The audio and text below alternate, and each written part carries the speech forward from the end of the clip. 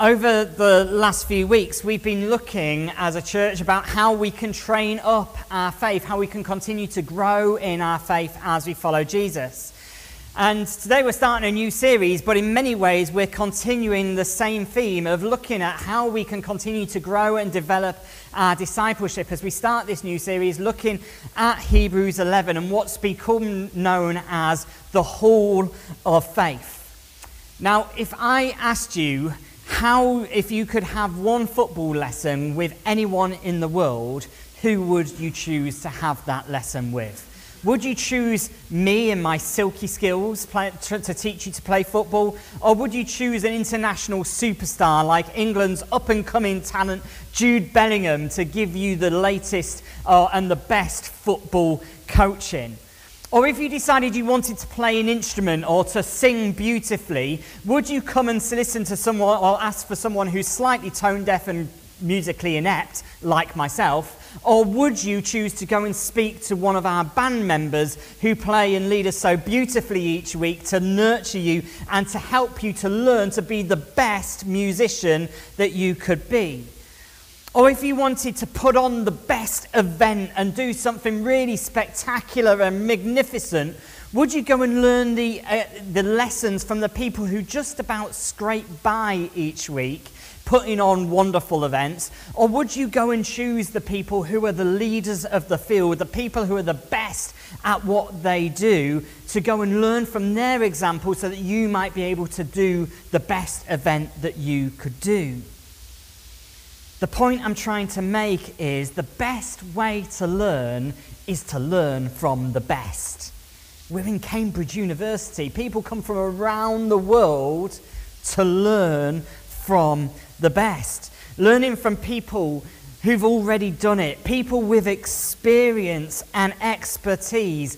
That's what you look for when you're trying to learn and grow and develop in our faith. And that might be true as we live our lives day by day around the world, but it's also true for us as we live our lives for Jesus. Many of us here today will have heroes in our own personal faith, people who've inspired us and influenced our own faith in Jesus. One of my heroes is a guy called Keys.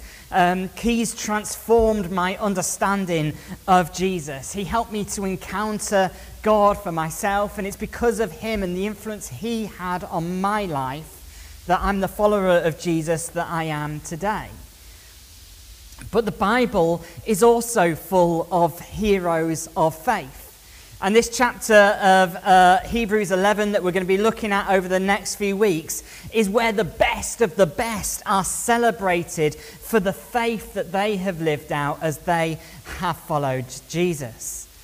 So I'm going to read or pray and read this morning's passage, and we're going to spend some time thinking about how can we learn from these heroes of faith that we might live our faith for Jesus out in an uncertain world today.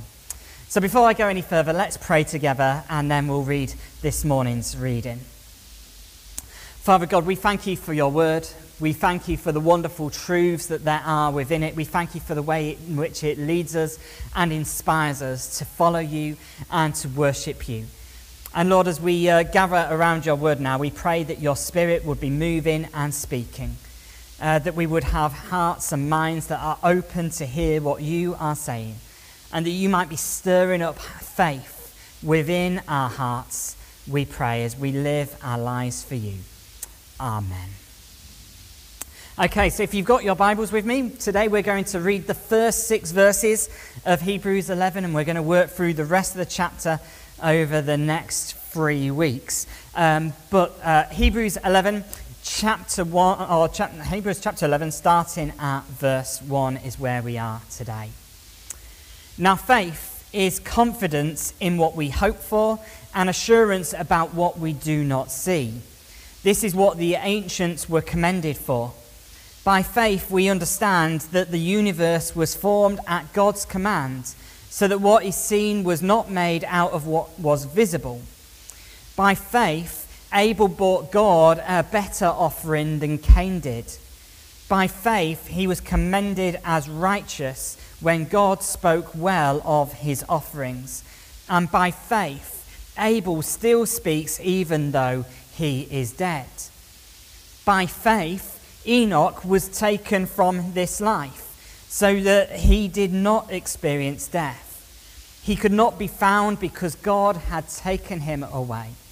For before he was taken, he was commended as one who pleased God. And without faith, it is impossible to please God, because anyone who comes to him must believe that he exists and that he rewards those who earnestly seek him. It strikes me today that we have never needed faith more in our world than we do today. We live in uncertain times, and where there is uncertainty, all the more do we need faith. Whether we followers of Jesus or not, there is uncertainty everywhere. Our world, we've all recognized already, faces huge challenges, and you don't have to look far before you can very easily start to feel like it's all a bit hopeless. So it seems to me to be a fitting time to come and look at this great chapter again and consider how we might have faith and find certainty in Jesus, even in the midst of the uncertain world in which we live in. So as we come to look at this passage, we're going to start by considering some of the context of this letter to the Hebrews together. This letter was written to a group of Jewish Christians, probably living in Italy, who were struggling in their faith, were struggling to put their faith in Jesus because of the circumstances in which they were living. It's highly likely they were being persecuted for their faith and finding it really difficult to continue to hold on to their faith in Jesus. And the overarching message of this whole letter to the Hebrews is ultimately a call of perseverance to the church to continue to stand firm in their faith in Jesus. Chapter 11 starts off and follows on from what's gone before. And so if we just look back one chapter to the last verse of chapter 10, the writer says this to the church: "But we do not belong to those who shrink back and are destroyed, but to those who have faith and are saved." The message that the writer wants to share with the church is that we need to remain to be people of faith. I love the language in this verse that we can't shrink back. We can't step back. We can't hide away. We can't change our course. We can't go into retreat or safety mode, because if we do, that's only going to lead to destruction. Rather, we need to step boldly forward into the uncertainty to be people of faith, because it's only as we step out in faith, as we step forward in faith, that we are saved. When we have faith, instead of facing destruction, we find life. Faith is the answer to finding life, even in the most challenging of situations.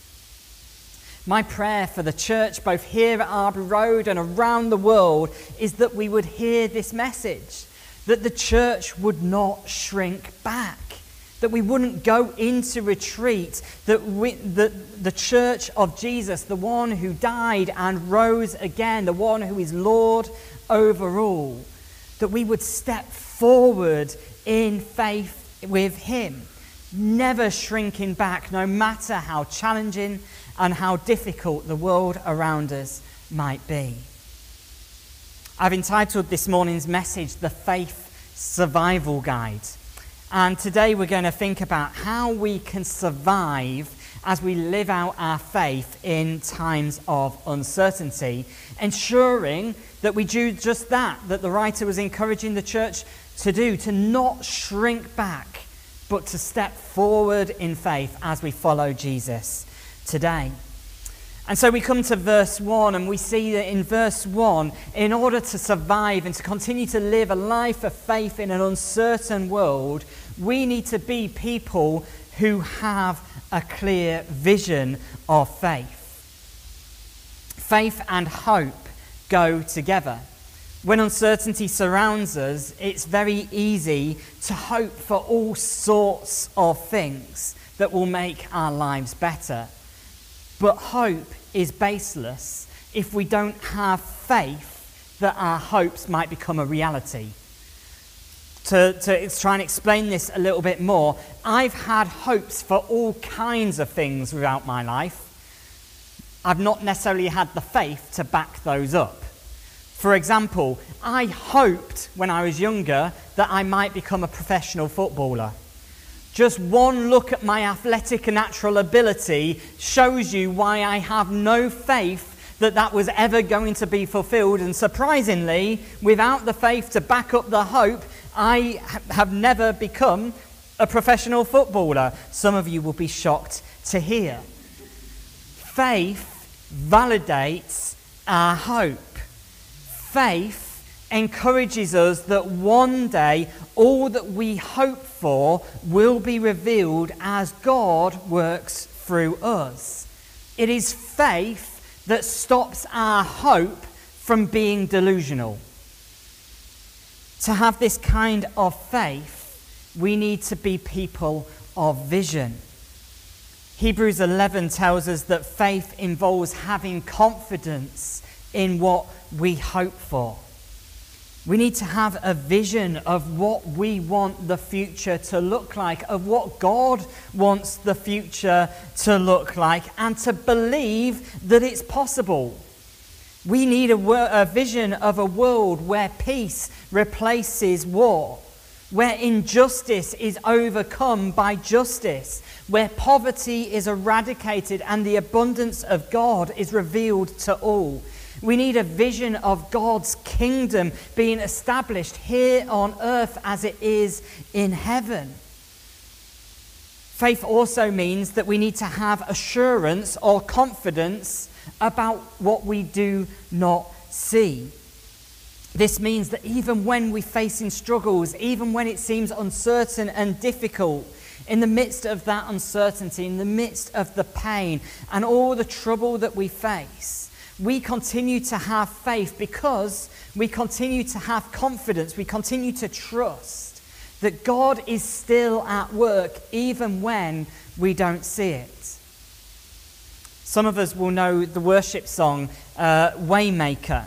And this song has a wonderful description of what this kind of confidence that the writer is encouraging the church to have might look like.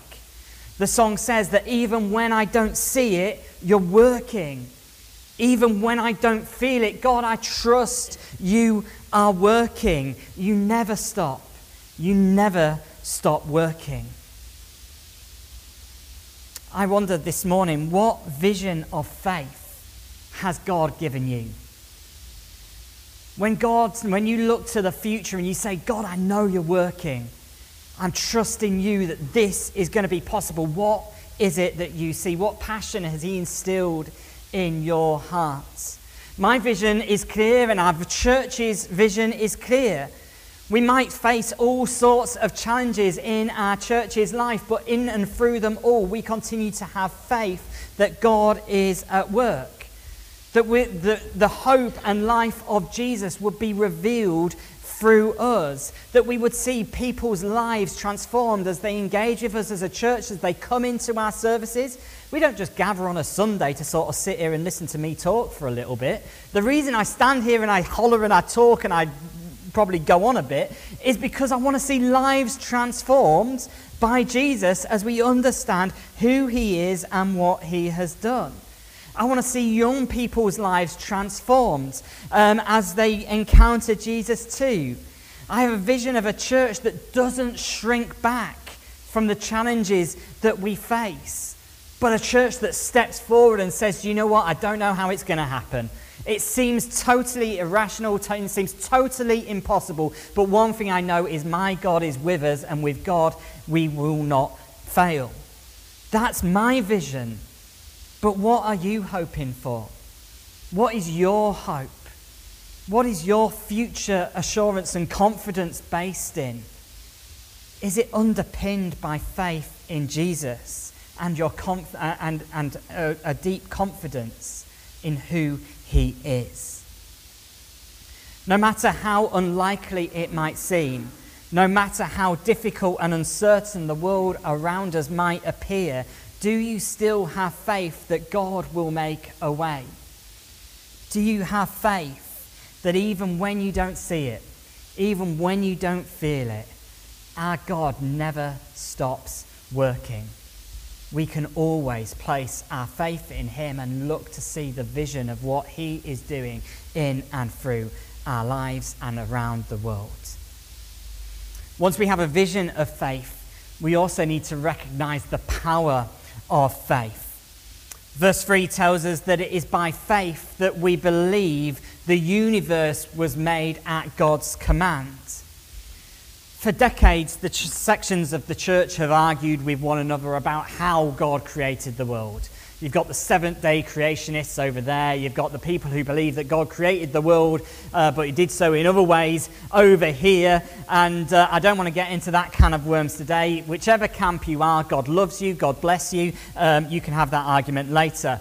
But when I am asked about this, I often think to myself, and quite often say, who was there?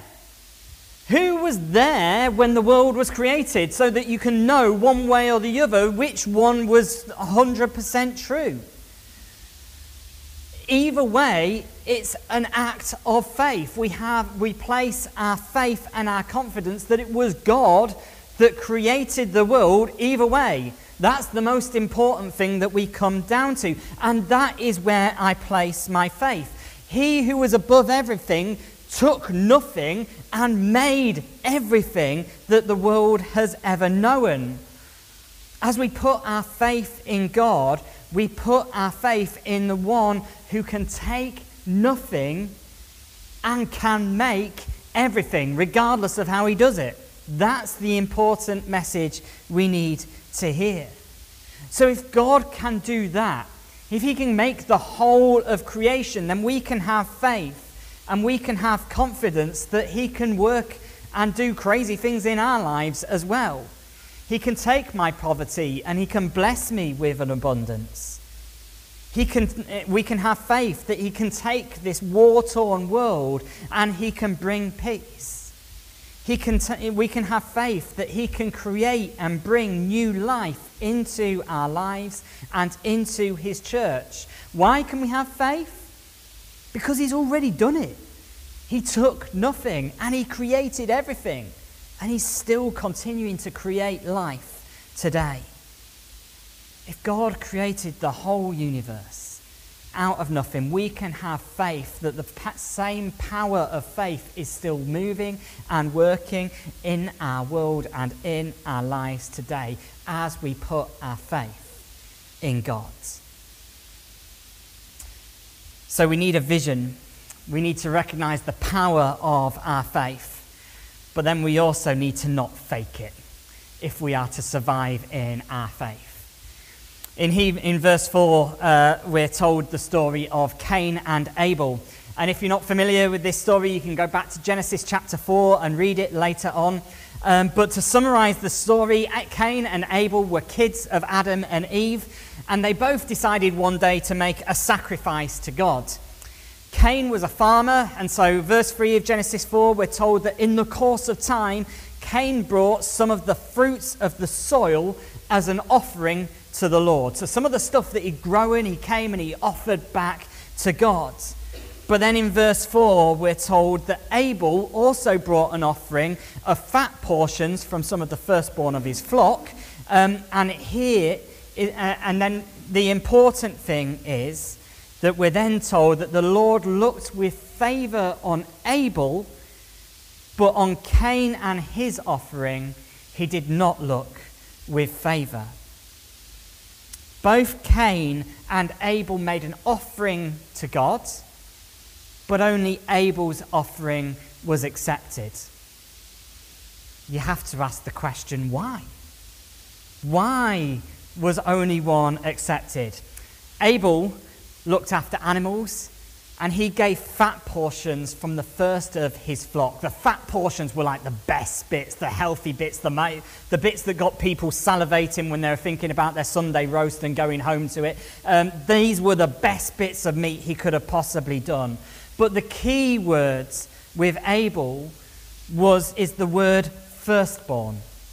Abel didn't hang around to make his offering. He gave back to God as a priority. He didn't make sure that he had enough for himself first. He just gave in faith. He said, God, I want to give back to you, so I'm going to give to you, and then I'm going to trust you with the rest. He gave to God first and had faith that God would provide for himself. Cain, on the other hand, brought some stuff. Didn't bring the first, he didn't bring the last, he just grabbed some stuff from his harvest and he brought it to God. But the key phase with Cain is that he did so in the course of time. The difference between the two offerings is not so much the financial value of them, although Abel was sure that he gave God the very best of his flock.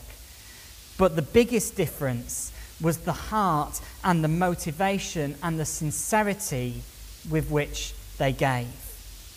Abel worshipped God as a priority. Cain did it when he got round to it in the course of time. And as such, Cain didn't have the same level of faith as his brother, and as a result, God rejected his offering. We can't pull the wool over God's eyes when it comes to our faith. Faith is revealed in how we live.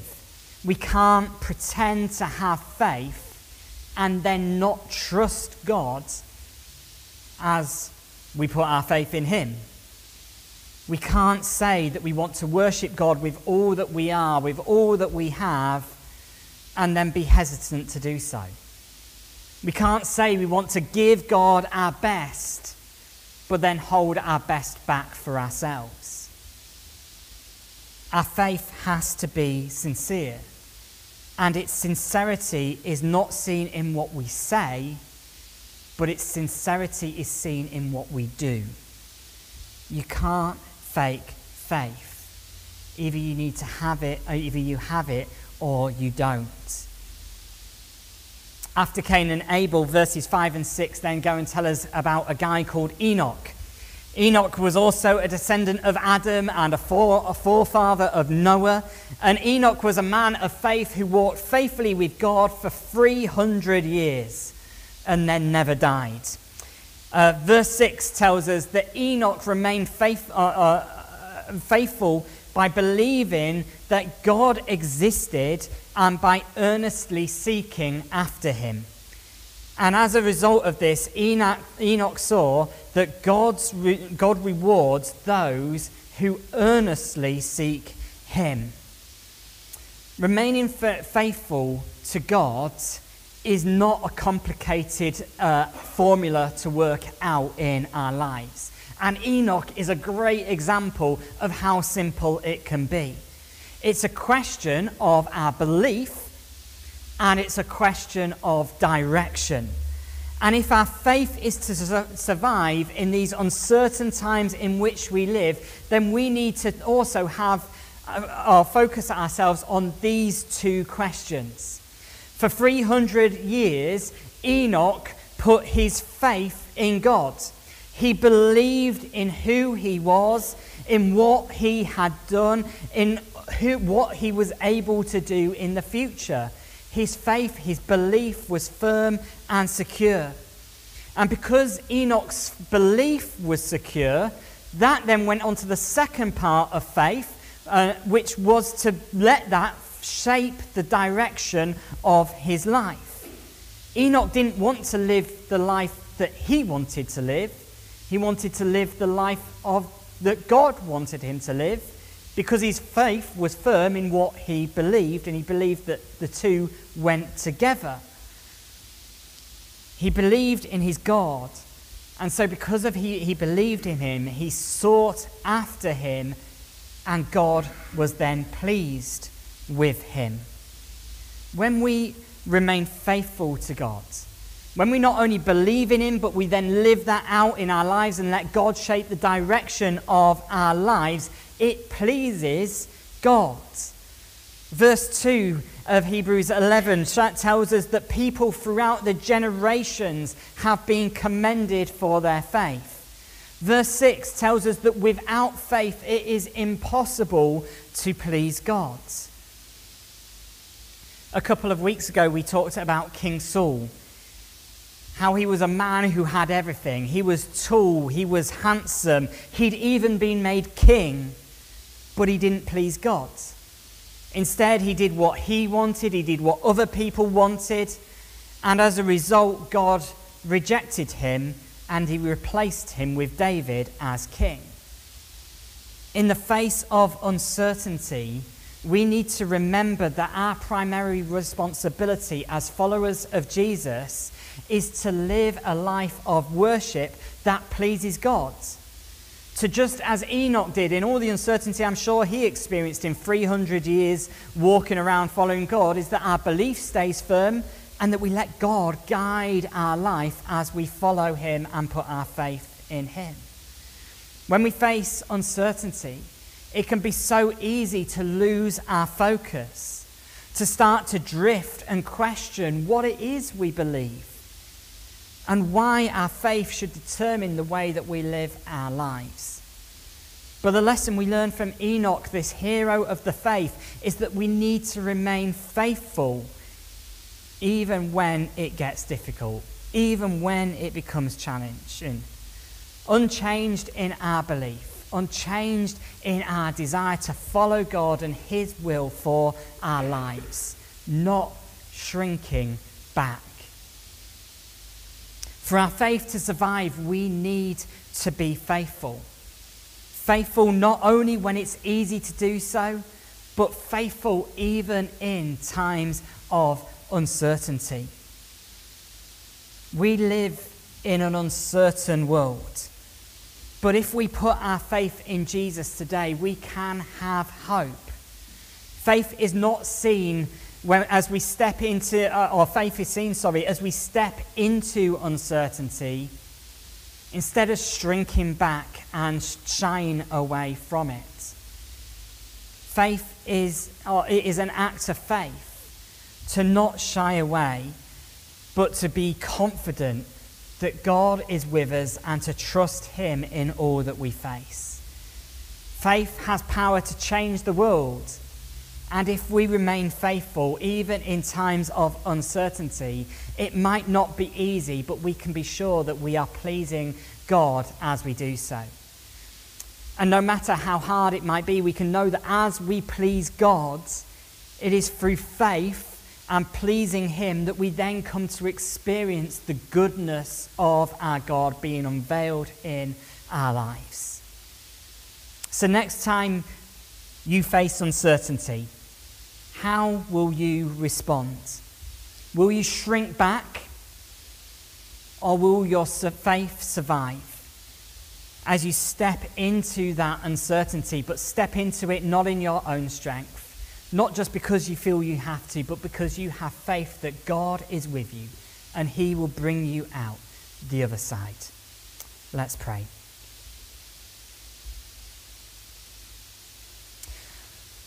Father God, we praise you this morning for the faith we can have, that you are the one who takes nothing and you create everything. This morning we set our eyes on you and we pray that you would give us a vision of faith, that you would continue to lead us forward, not in our way, but in your way. And give us a vision of what you might do in our life, in our church's life, in our world, that without you would simply be impossible.